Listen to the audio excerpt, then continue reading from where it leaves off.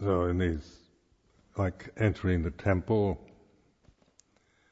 and all this atmosphere, the atmosphere, the feeling of a temple it is focused on the Buddha Rupa, which is a sign, isn't it? It's an icon for awareness.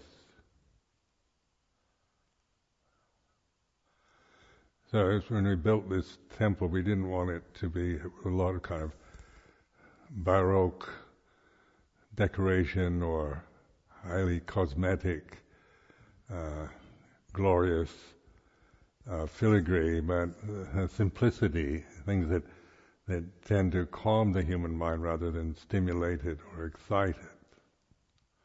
Because what impinges on our senses does affect our emotional state.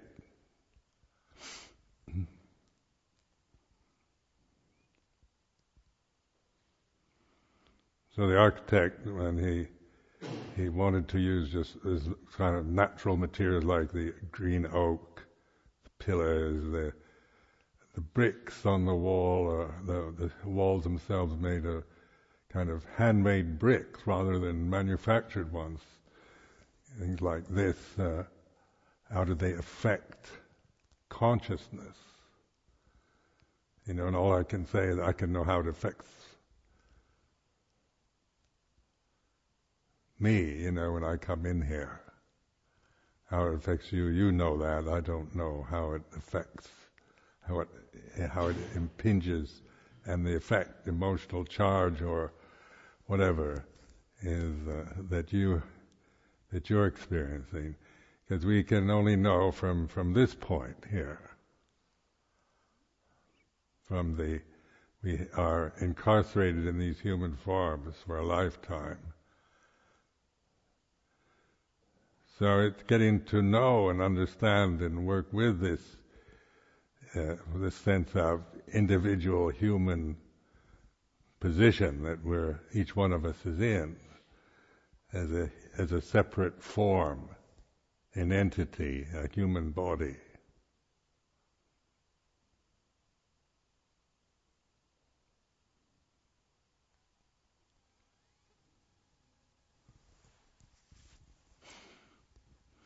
Now the words like here and now, like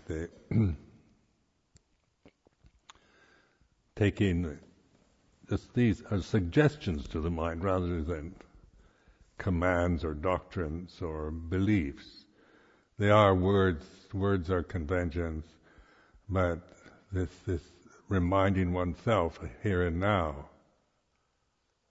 Puto, entering the temple, entering and leaving, and then the Buddha Rupa is Puto, is to pay attention, be awake, alert.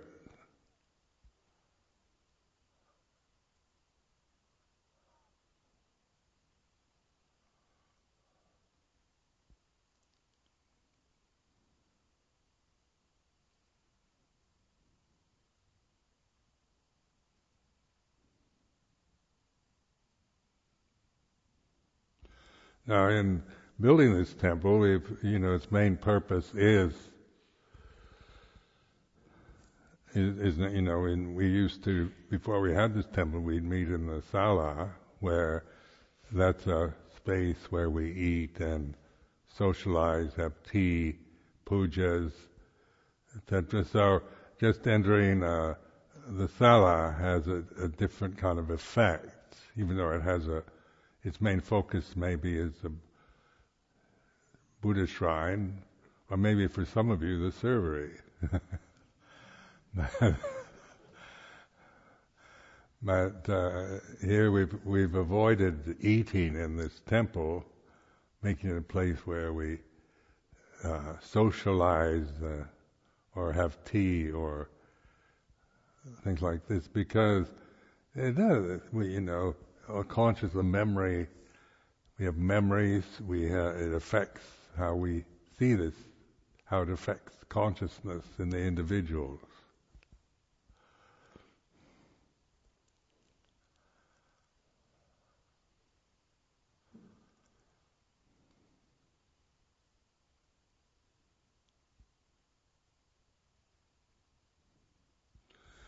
So then Buddho is a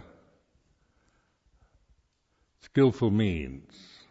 Buddha, awakened consciousness.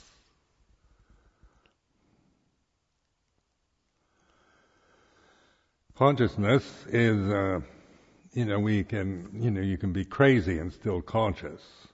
You live in a totally kind of paranoid world of your own creation, and you're still a conscious entity. But you're creating all kinds of, fears or assumptions or whatever into consciousness.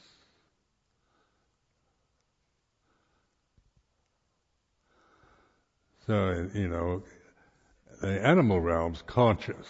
This is a conscious realm. And it's, and then the forms, the karmic forms that we're born into, determine, they're all conscious, like dogs, cats, human beings, same consciousness. But then the karmic form,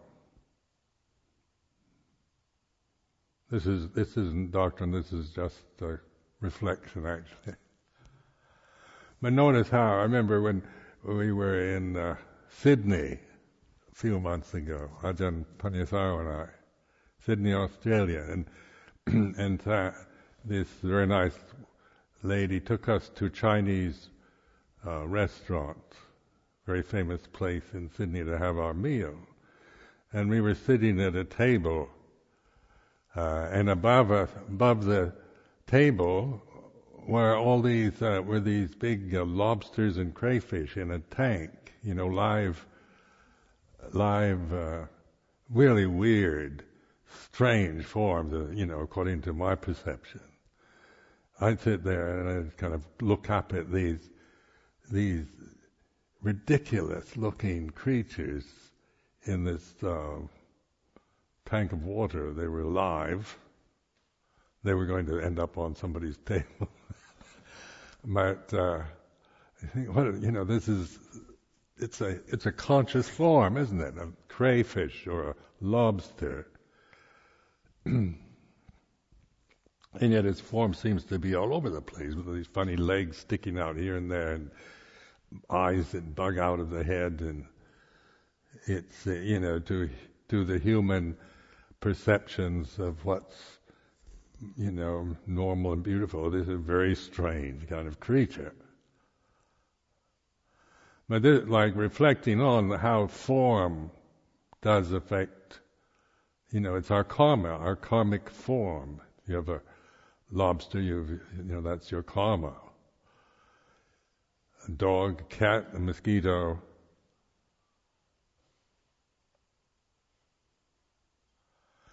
And then we reflect on the human form.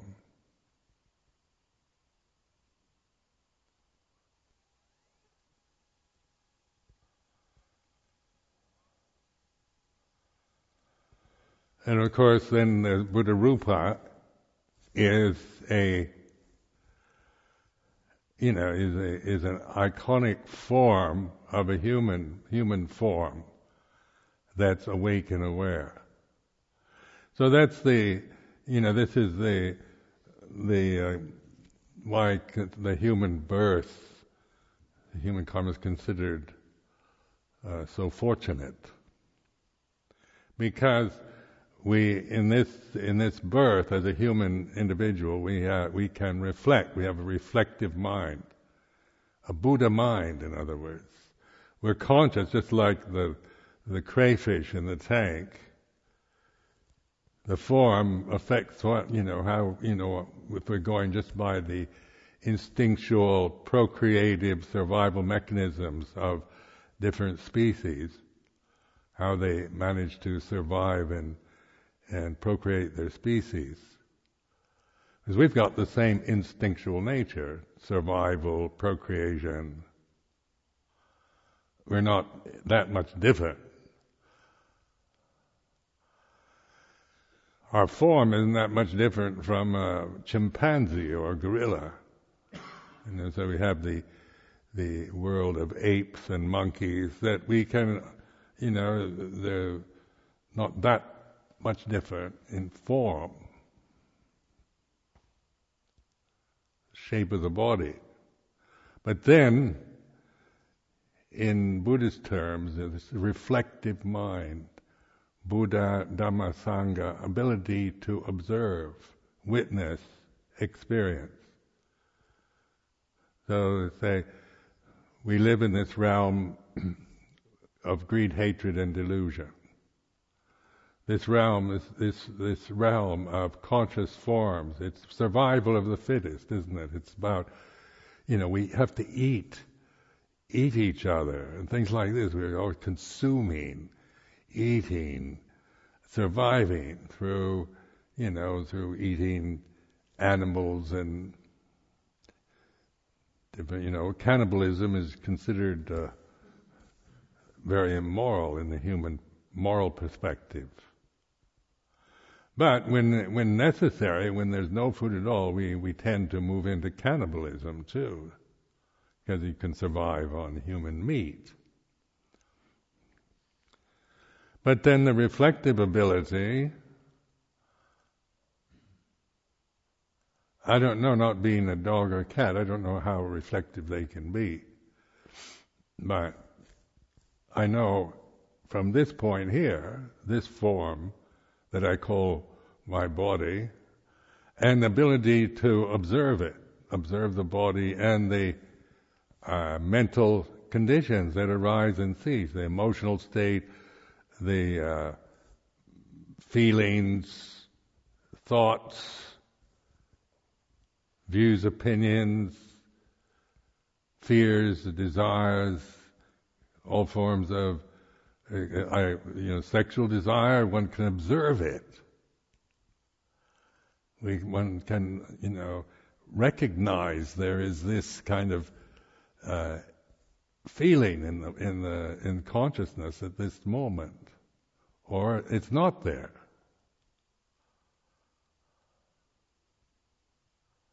That's why celibacy is possible, isn't it? If we couldn't do this, then there'd be no point to being celibate, because we couldn't help ourselves.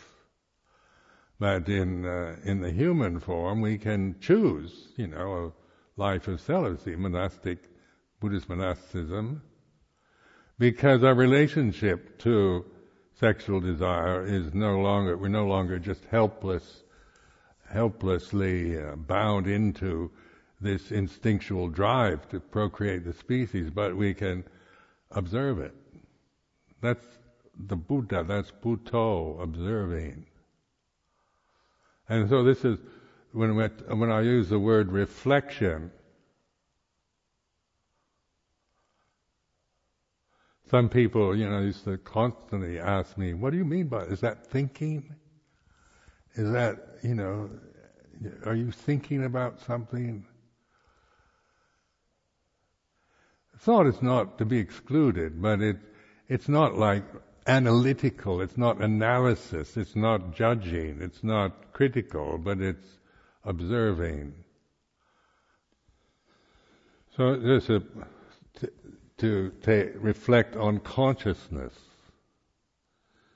It's not, we're all conscious at this very moment, every one of these bodies sitting in this Dhamma hall.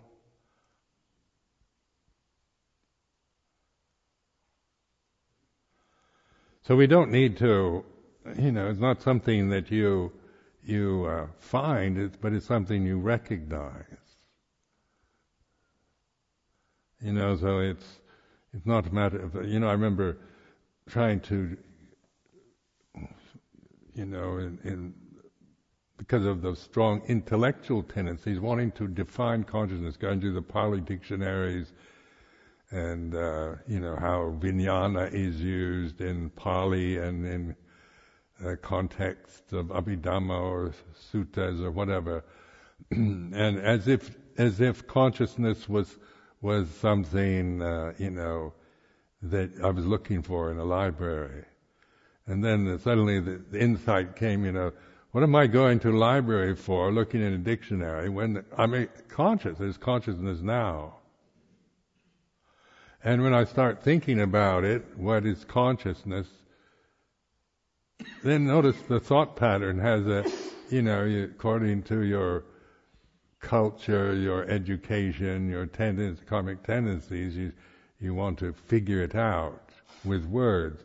Or just being aware. Consciousness is this.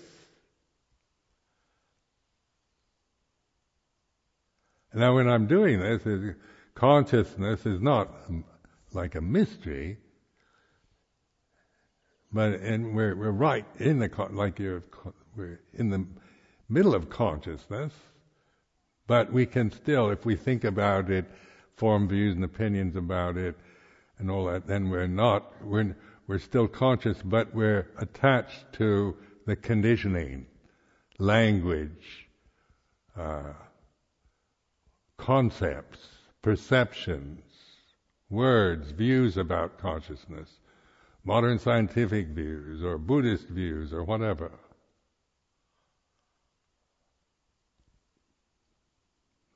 Now the thinking mind, the thinking ability is limited. People that are just bound into conditioning, they're just conditioned. They can't get beyond their conditioning. They operate always from views, opinions, feelings, and the conditioning that they've acquired in this life. So it's we just kind of helpless victims of the conditioning we've acquired.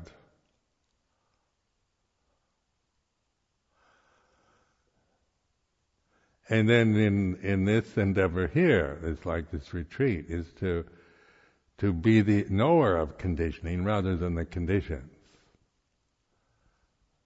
So using consciousness, but informing, consciousness with wisdom. Because usually we use consciousness as merely to acquire knowledge about things, reading books, getting information, operating from the conditioned habits that we have, and seeing ourselves always in limitation of personality, being this person, this physical form,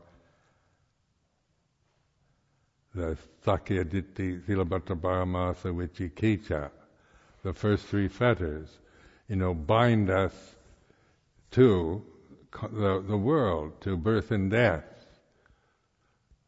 We're limited by the very form, physical form. We're so identified with our own body that we have no perspective outside it. So one becomes the center, me, my feelings, what I think, total kind of self-centered, a created sense of self that is the center of everything.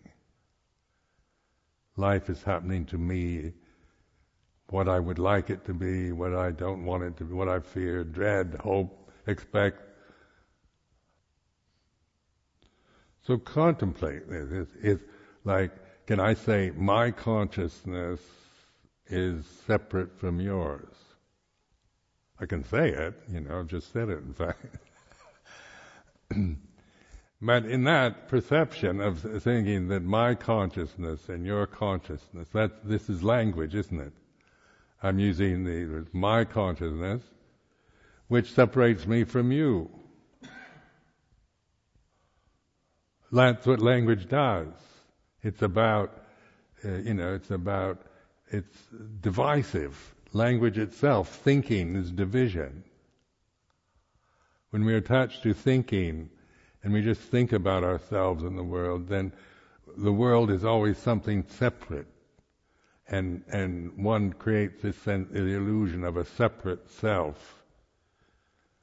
And the separateness then leads to all kinds of suffering, because, we suffer from loneliness, from, we have this kind of intuition, an intuitive sense beyond the self. But if we just bind ourselves to perceptions, memories, forms, conditions, material conditions, emotional ones or psychic ones, there's always this, out of just heedlessness and ignorance, then there's always this sense of division and separation.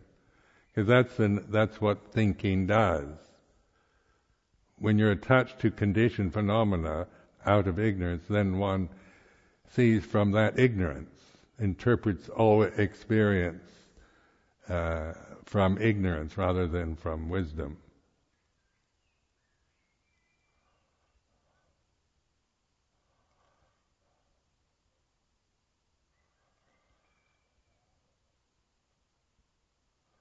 So this Buddho is awakening.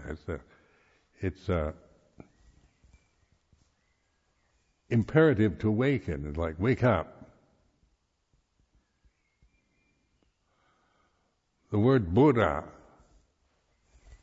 is about waking up, and it doesn't mean just waking up to your true nature as a person, because that you get caught in all the analytical value judgments of right, wrong, good and bad, and the limitation of thinking being attached to thought. So this is why mindfulness, this word mindfulness, sati and sampajanya, the gate to the deathless, there's the unborn, uncreated, unformed, unconditioned. Now those words can be just abstract, they're negations of their opposites. Condition, and then you negate it, unconditioned.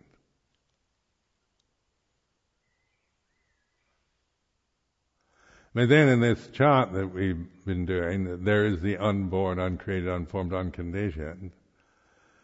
It's a statement, isn't it? That there is atti bhikkhave.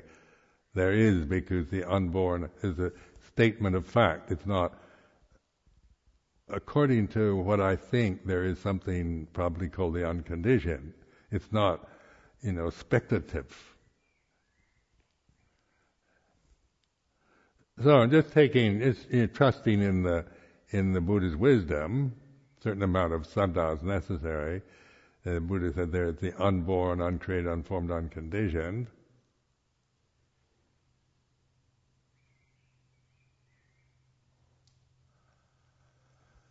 So then, self-inquiry or investigation, isn't it?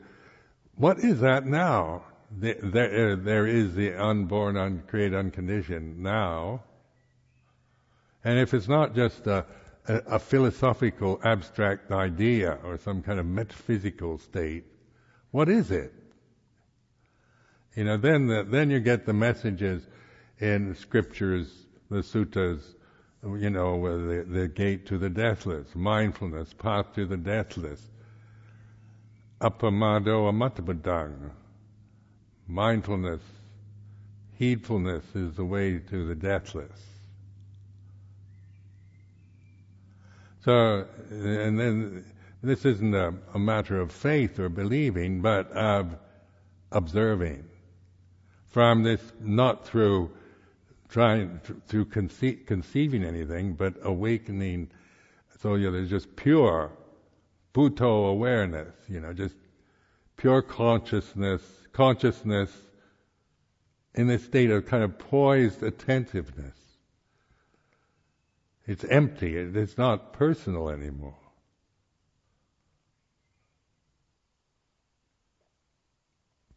To bring in the personal, then I have to start thinking about myself as a person, about my body, about my feelings, my views and opinions.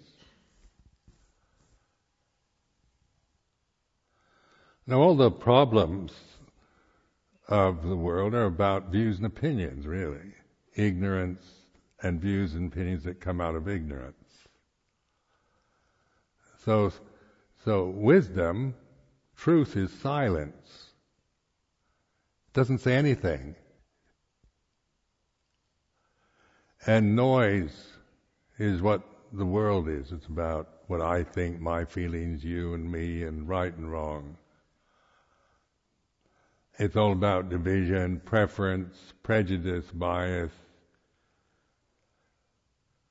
fears, cultural conditioning, religious conditioning, on and on like that. It's just, there's, why can't we ever have world peace? Why can't in Israel and Palestinians, why can't they just rationally, resolve their conflicts, be reasonable with each other, and try to be kind and compassionate, understand the human factors, and of course we can, because I'm neither Israeli or Palestinian, so emotionally I can be quite distant from it all. I know what they should do. I know what the Israelis should do and what the Palestinians should do. If they're just being reasonable about everything and compassionate. But the conditioning is such that reason and compassion don't have much to do with it. It's, identifying with being Israeli or Palestinian. What that kind of cultural conditioning is, I don't know because I don't have it. But it's obviously very strong. A sense of separation, isn't it? If there's Israelis and there's Palestinians. One threatens the other. Or say gender, male and female. Strongly identified with gender. Or views about gender.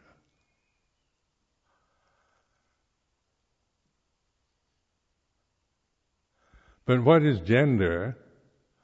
It's a condition of the body, isn't it?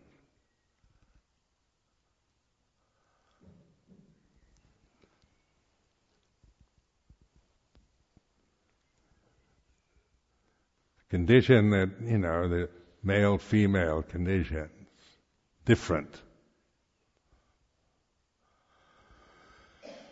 Even though the ideal for the age is gender equality, there's nothing equal about gender. It's all about difference. That's what gender means. If they were equal, then we'd be all the same. But in this is about, these are words defining something, separating, dividing, observing the differences.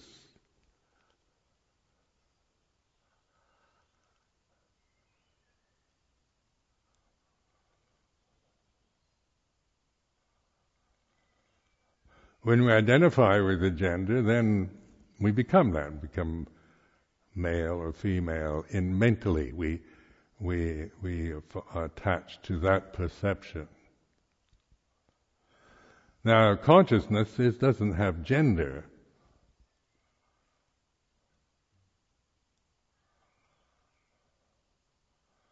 Consciousness, pure consciousness, is not male or female,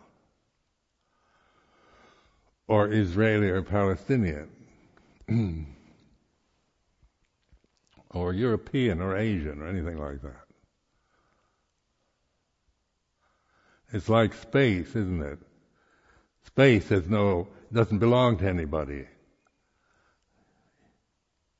It's here and now. When you look at visual space, it's here and now. I can go around saying my space, so I can say that seat over there in front of the shrine, that's my space. But that I'm creating a sense of owning the space. But actually space you can't own space. You can think you do, but space has no boundary.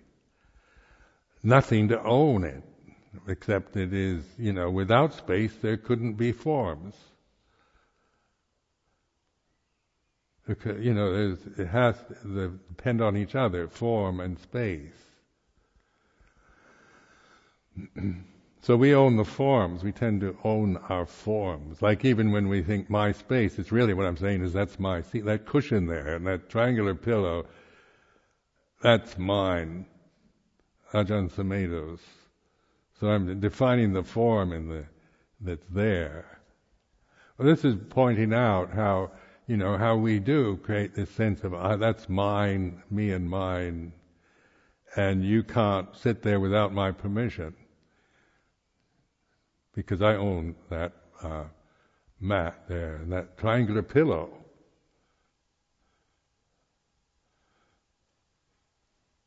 But the space is the space where you are. It's not that any different, is it?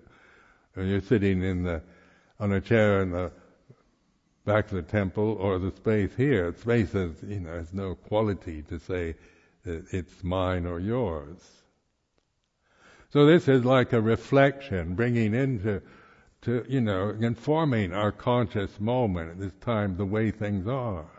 So we're not operating always from emotional habits, from prejudiced views, from opinions,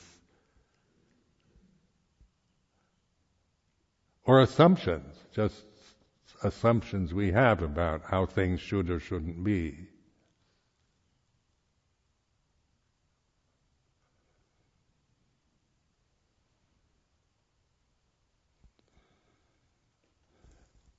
Then words like equality. Everybody wants to have equal rights, equality. Everybody, this is an ideal.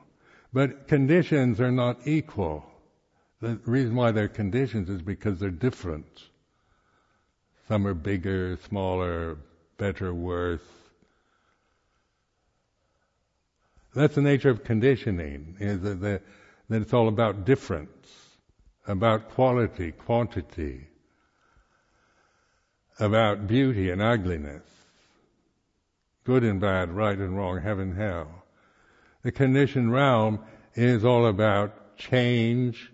That's where, the equality is that the characteristics, anicca, dukkha, anatta, of conditioned phenomena. All conditioned phenomena have the same characteristics. But conditions themselves, the form, the created, the condition, is all about differences, quality, which convey differences, quantity, and so forth. So this is like reflecting on the way it is. This is what we're doing in Vipassana meditation, to be able to get a perspective on the conditions from the unconditioned. So that which is aware of conditions, the awareness, mindfulness of conditioned phenomena isn't conditioned.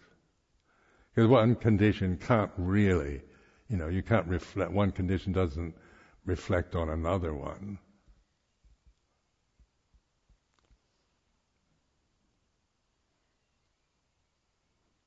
And these are words like conditioned, unconditioned, isn't it? It's not.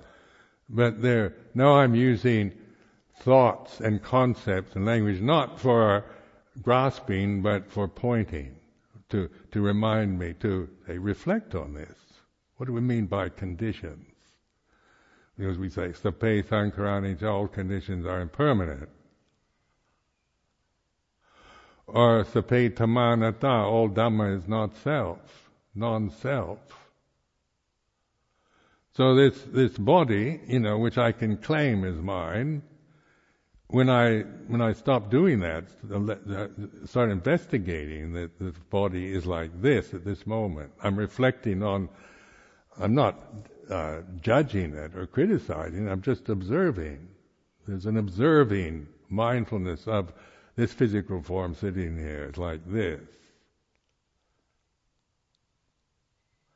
And that's not me being mindful, unless I want to state it. I'm saying I'm meditating on my body now as merely maybe a way of talking. But the reality of the moment is to be aware of the body as an object, is to step out of owning it into just being the observer of it. Awareness of the experience of the physical form at this moment, here and now.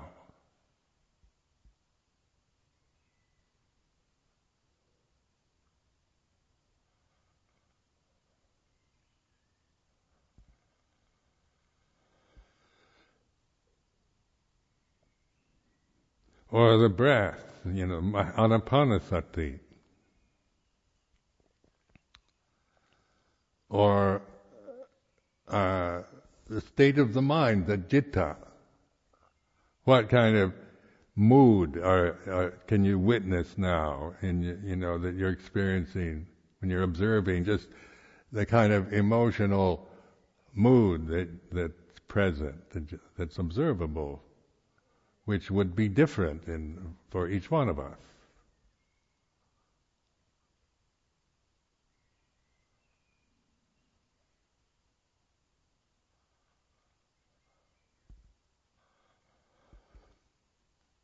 But the mood isn't about difference, about my mood is better than yours or anything. It's not. That's being ridiculous, isn't it? But it is. Even if the mood is a bad mood or whatever, unpleasant, it is what it is, and it's anicca, dukkha, anatta. It says there, that which observes the mood is not that, is not self.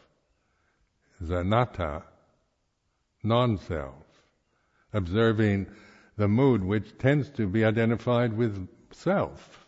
My mood, my feelings, my happiness, my despair. So this consciousness informed with wisdom. And this is like a wisdom teaching of the Buddha. So the teachings are not for grasping, therefore they're expedient means for investigating reality in the present, observing. They're reminders, because, to keep reminding ourselves, here and now Dhamma, the body, the breath, the mood, sound of silence.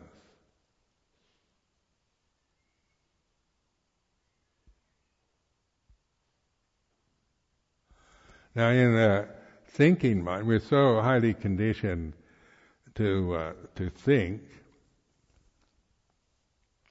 and be attached to our thoughts and views, and they have, this is an age where everybody's opinion is equal. So you have, like on Radio 4, they have these programs where everybody can phone in their opinion on, like, euthanasia or abortion or homosexuality or whatever. And they're all over the world, from Brazil, from Kenya, from Australia, BBC Radio 4, and everybody has opinions about, about euthanasia, for example. Should we?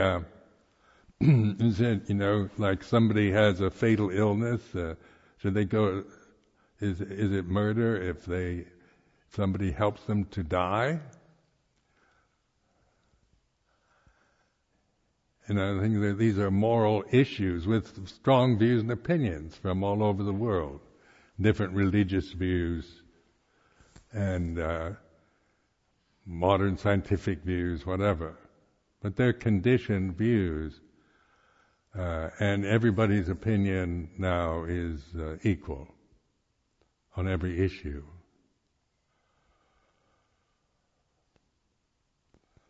So, and then the internet, these blogs, all that, everybody can enter their views and opinion on every issue. Now this is, I don't know how, I'm not judging this, but it is where my individual opinion is of great value. How I feel about something, my view. And you should respect my opinion, my view, is the assumption, attitude. We all want to be fair, so we might have to listen to some opinions that we find offensive.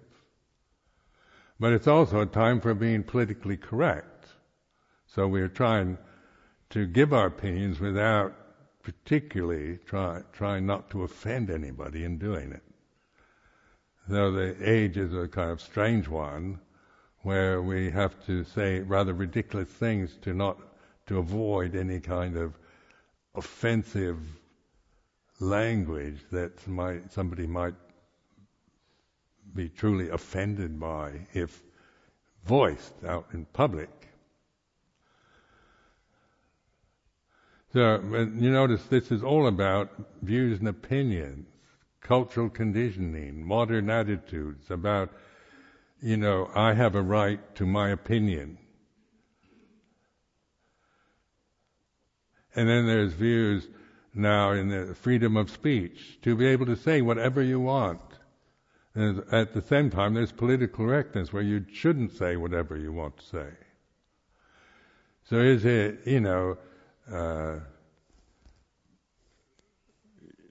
can we, talking about other groups as evil or using racist language or whatever is offensive.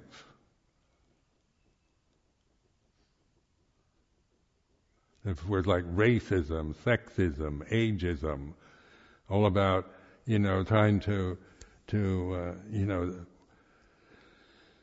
kind of not face reality, not really see things, but try to make life something, so that we have this sense of self-importance and everybody's equal and everything's fair.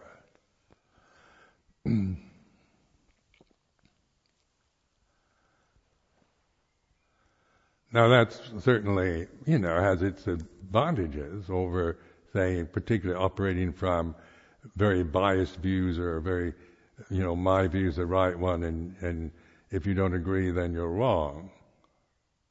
But to point to a view and opinion is attachment to particular perception in the mind. Now in mindfulness, there's non-attachment to any view. So this is why it's like nothing at all, because it's not like you're just rejecting all views. It's not a negation or suppression of views. It's a transcending that function, the thinking mind, the formations of thought and conditioning, to reflect from the unconditioned conscious reality of this moment, which is the same for all of us. That isn't personal, it can't be divided into male or female or anything else.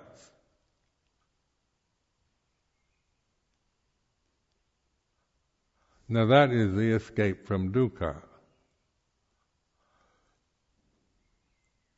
from suffering, because in that unconditioned reality, then the conditions we're no longer being deluded and overwhelmed and blinded by our attachments to the conditioning we have. We can see it in perspective. It is what it is. Now this is for reflection, to observe, to kind of encourage you to investigate. And this discerning then is a wisdom ability. This is a wisdom path. This is about cultivating wisdom, which is not, so it's not a kind of just let go of everything and be a blank zombie. It's about discerning things, developing, cultivating intuitive intelligence that has been almost forgotten or dismissed or not noticed or never recognized in modern society. And so we're endlessly struggling, trying to straighten out all the problems of race and gender and religious differences and all that through just attaching to views and then trying to work out some kind of reasonable solution to problems between Israelis and Palestinians, or men and women, or whatever. It's like juggling the conditions all the time, being caught in trying to arrange them so, they suit everybody. If we can arrange all the conditions in the right way, so it doesn't offend anybody, so that all the conditions are displayed in an agreed way where nobody is offended and everything is what everybody wants. And of course that's impossible, isn't it? It's totally impossible ideal or expectation. Because we are the owners of our karma, heir to our karma, born of our karma. We're not born to be reasonable and fair. We're born in the feeling realm with karmic tendencies, with cultural conditioning, with karma being a woman or a man, of being young or old. Karma of different racial identities, class identities, all like that. And these are all differences. We're trying to arrange the conditioned realm so it doesn't offend anybody. Is a hopeless task. So this retreat is pointing at a way to that differences on the conditioned plane are no longer problems. Because we're coming from the unconditioned rather than from a conditioned view about how I would like the world to be, about what I want. I want a fair democratic society throughout the world, everywhere. I'd like to see in Iraq, in Afghanistan, Saudi Arabia, in China, in India, United States, Russia, everything.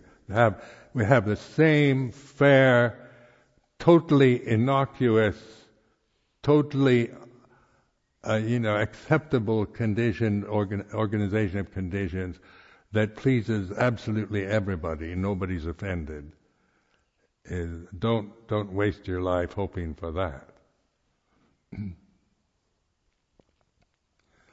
So in this realm that we're living in, we have our own differences, karmic attitudes, karmic inheritances. It's not about what we should have as karma. It's about the way it is, whatever your conditions might be, and whether you consider them good or bad or something else, and consider them yours, then you create a karmic attachment to the conditions. But if you're willing to let go of conditioned phenomena, to observe it, have this perspective on conditioned phenomena can only come through the unborn, uncreated, unformed, unconditioned.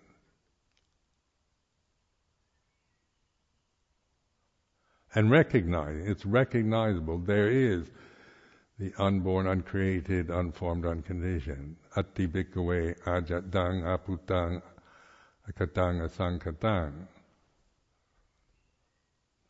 So in this, what I'm pointing at in these reflections is, continuously pointing at, for you, encourage you to trust in awareness.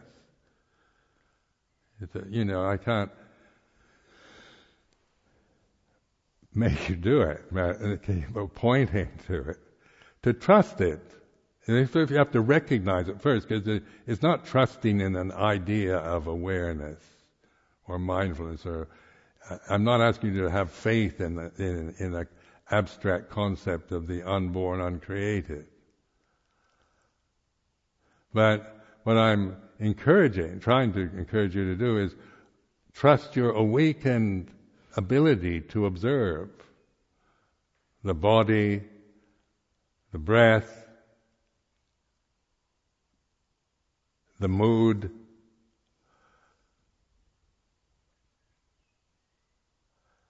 And of course, in the Sound of Silence, that gives us that perspective, because once you begin to appreciate that, then that gives that transcendent perspective on your feeling or your thought or view or body, breath.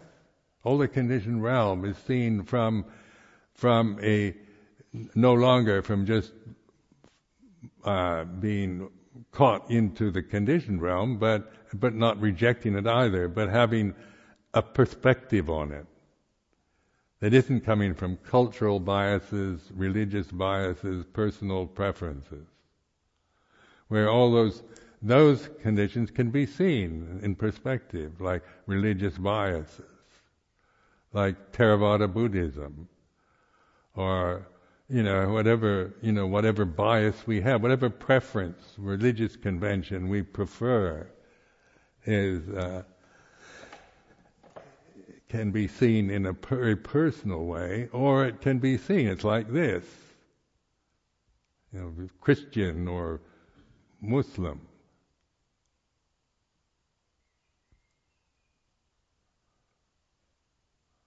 Or it also gives perspective on our own views and opinions about other forms, other religions.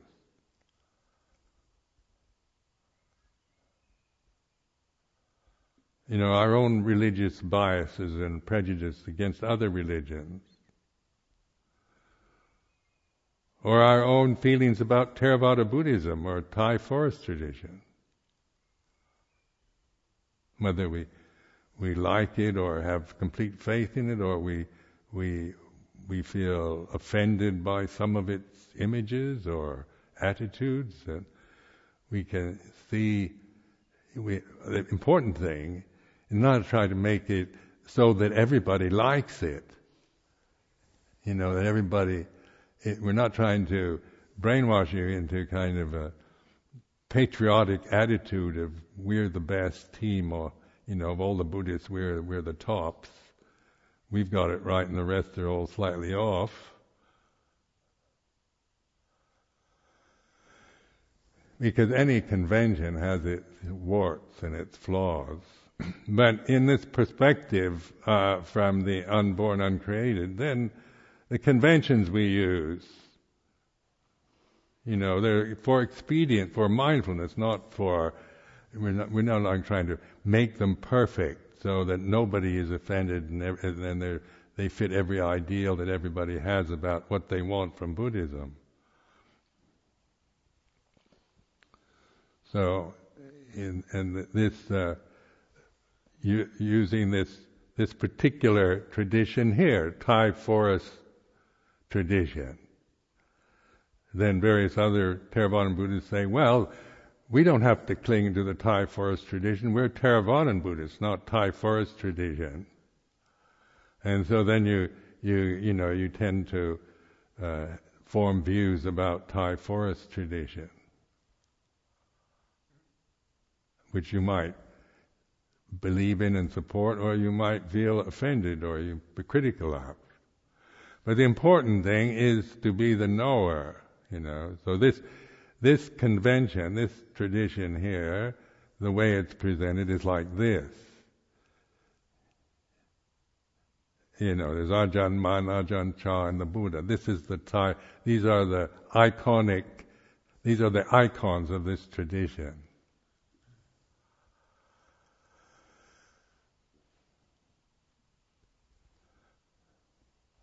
Then we're criticized because we don't have any female forms in it. So women feel offended because it's all male forms. And so then one can be offended by that if you want to be. But the thing is to observe, how attached one is to, the view you have or the emotional reaction you have to the icons, to the tradition, to the way you perceive it. Because this form, it's for use, for observing, for breaking through ignorance into seeing things as they really are, giving perspective on the conditioned realm. And then we call this the deathless. So it's actually, getting beyond conditioning is the deathless, amatta Dhamma.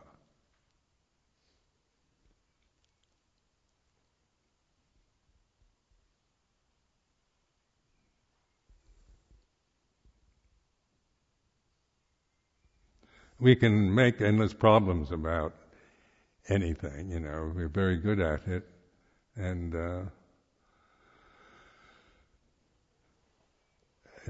but if we keep doing that, then of course we're just stuck in, bound into that limitation in the samsara vata. So the encouragement is to trust in awareness to observe the samsara vata, not to judge it, but observe it.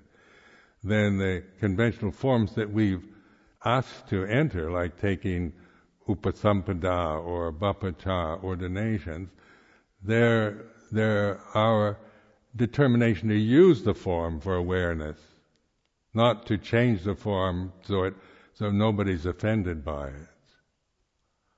There's a lot of movement to want to change everything so everybody's happy and nobody's offended, or then it no longer becomes Thai forest tradition.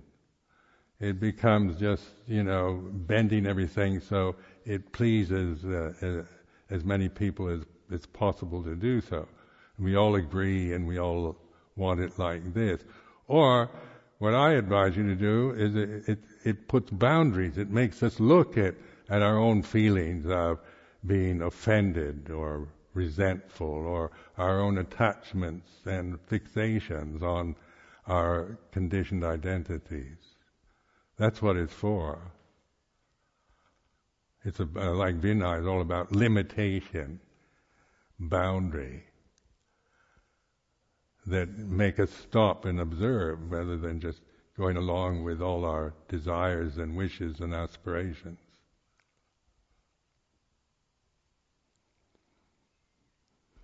So I'm really encouraging you to get to the root, get to the source, the causes of suffering.